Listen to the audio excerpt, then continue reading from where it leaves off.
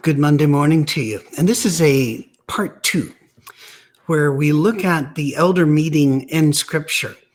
Again, you'll need part 1 before you understand this particular one. And while it is very much focused upon the tribe in which I was raised, it also applies to other leadership councils. I'm very aware that, for example, the Catholics have conclaves where bishops or cardinals or various groups come together and determine doctrine, practice, and the like under the leadership of the Pope, and then come out and tell you, the same way they pick a Pope. They go in, close the door. Eventually the white smoke shows up. It's not a community process. People who want to see an example, and these are people that want to do Bible things in Bible ways, which is laudable on its surface until you realize the Bible was written to a wide group of peoples and cultures that were in very different situations. And therefore, we have to, as Paul told Timothy, learn how to rightly divide the word. But that said, those who want to find meetings of church leaders can only really go to 2 places. Now, Acts 6 is the first one, and Acts 6 is not about an elders meeting in any stretch, but it is still very interesting. Because in Acts chapter 6, there was a problem. There was an issue. The issue was, to put it simply, the Jewish people had had a very effective long-term way of dealing with people who were suddenly widowed. They had a great welfare social network thing that protected their people.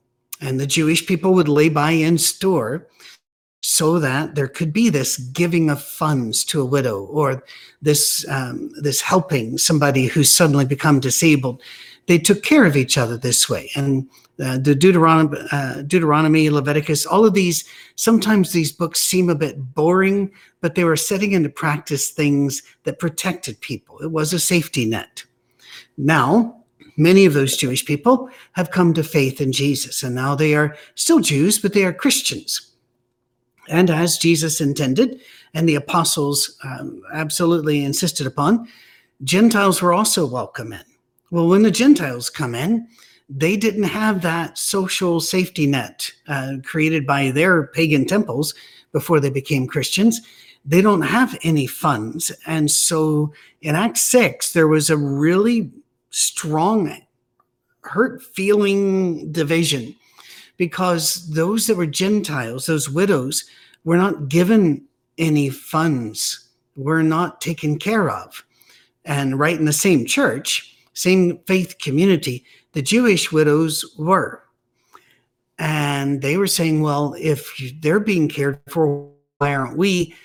And I'm sure the response coming back was, well, we as a community have been saving for this because we always save for this, and you should have saved for it, even though nobody told you to. And it was contentious. It was a very sort of thing that elders in a church might have to be driven into their little room to decide, what are we going to do? Except they didn't.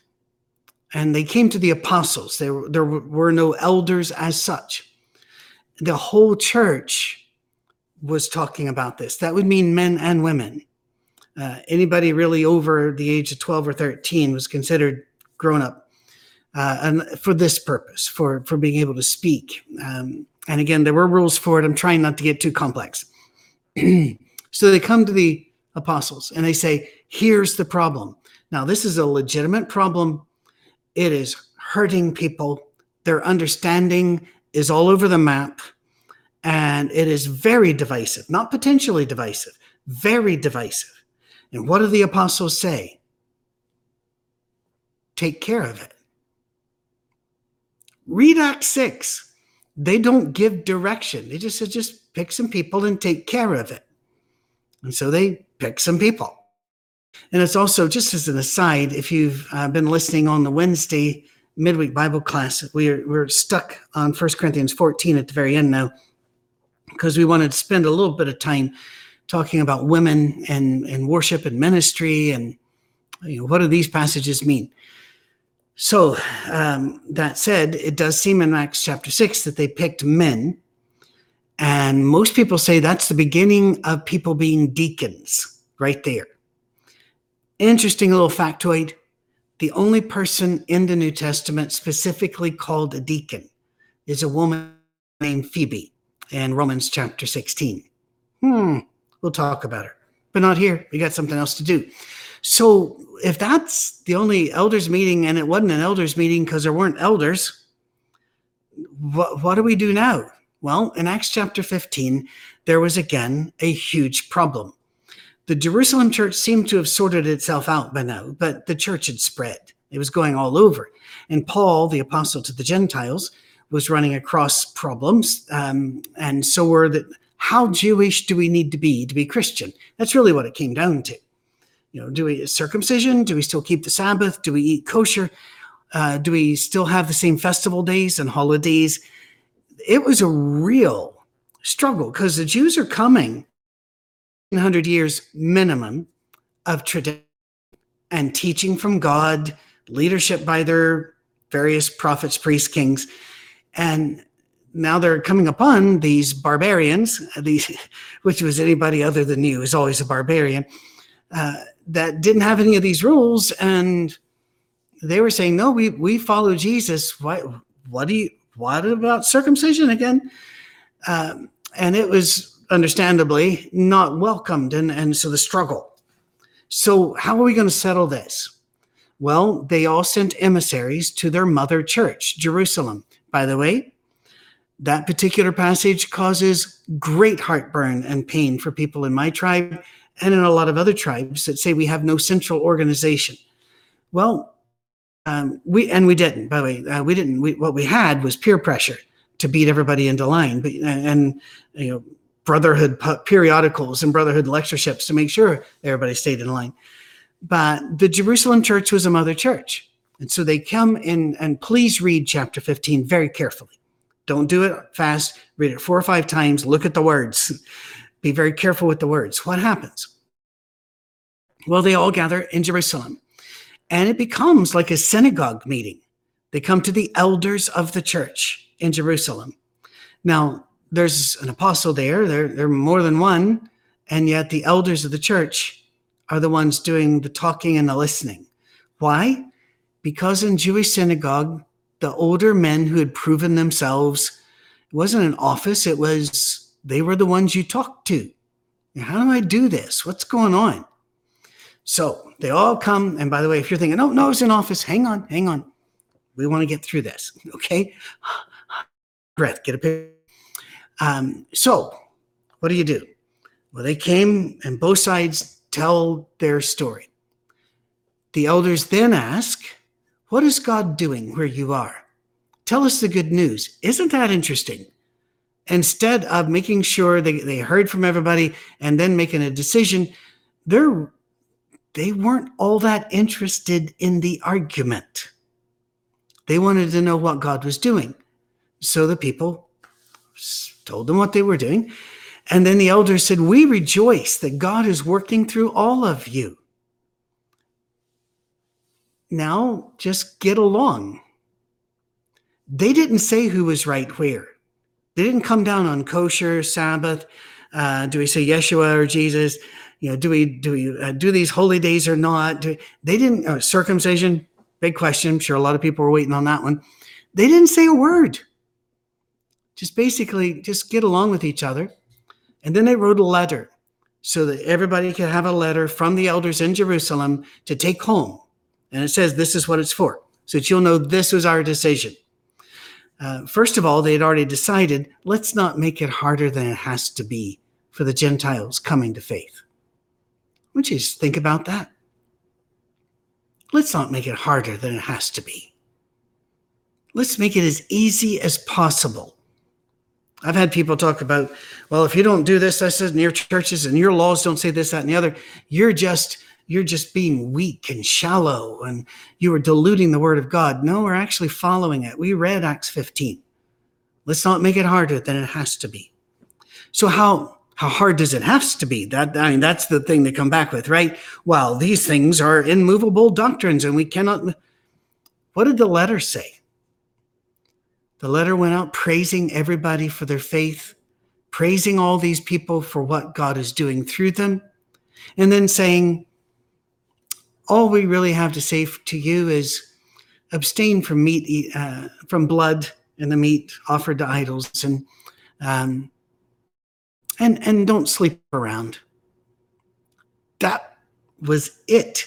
They refused to take a position because they know that what works in Corinth will not work in Jerusalem, and what works in Jerusalem will not work in Carthage or wherever else the church had gone.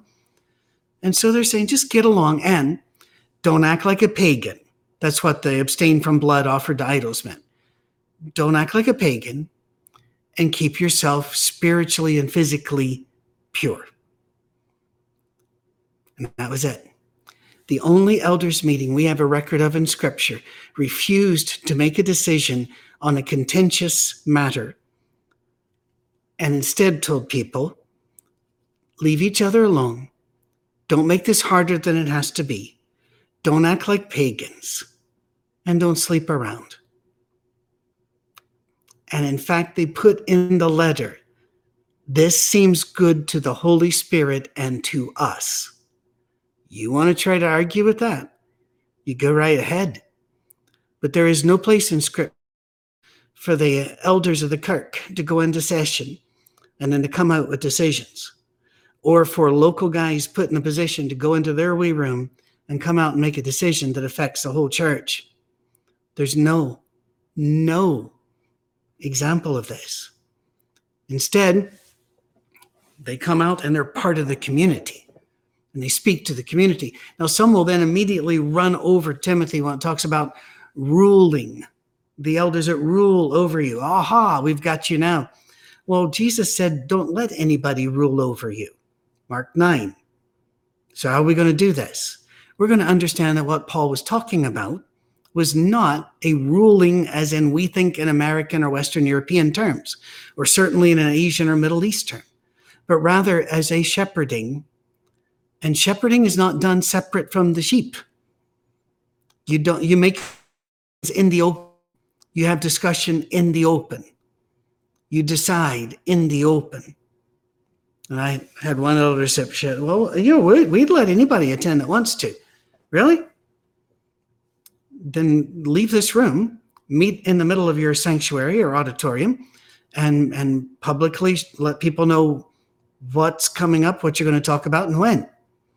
I've had people say, no, some of these things need to be confidential. Yeah, I can get that. But are you trying to say that only you guys then know how to address this problem? Shouldn't we bring in other voices from the community that will also keep faith and not spread the news and help us make decision? Maybe it's not smart to have just men in here, or just white people in here, or just old people in here, because we are a community. And our only king is Christ. And he didn't put anybody between us and him or us and God. Let's make sure that we respect those who have lived good lives in the faith and who have great knowledge and kindness and grace, and they look like and they sound like Jesus. Let's respect them. We can even call them elders, but we don't call them kings. We don't call them the decision makers. We don't call them lords. We have a Lord. All right. We'll see you soon for another Monday morning message, but this time in September. How they roll. God bless. Have a great Hello.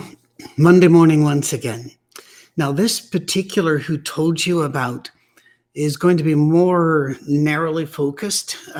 Some of you, this will not seem to apply to at all. Let's say that you're Roman Catholic, or you're Anglican or Episcopalian. You're any of those more high church.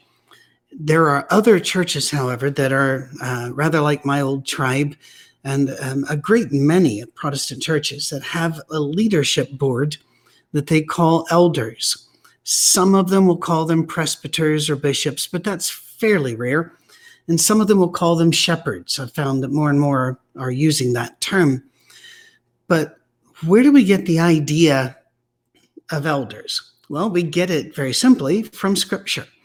And Timothy and Titus, both of them were asked to find people who could lead the church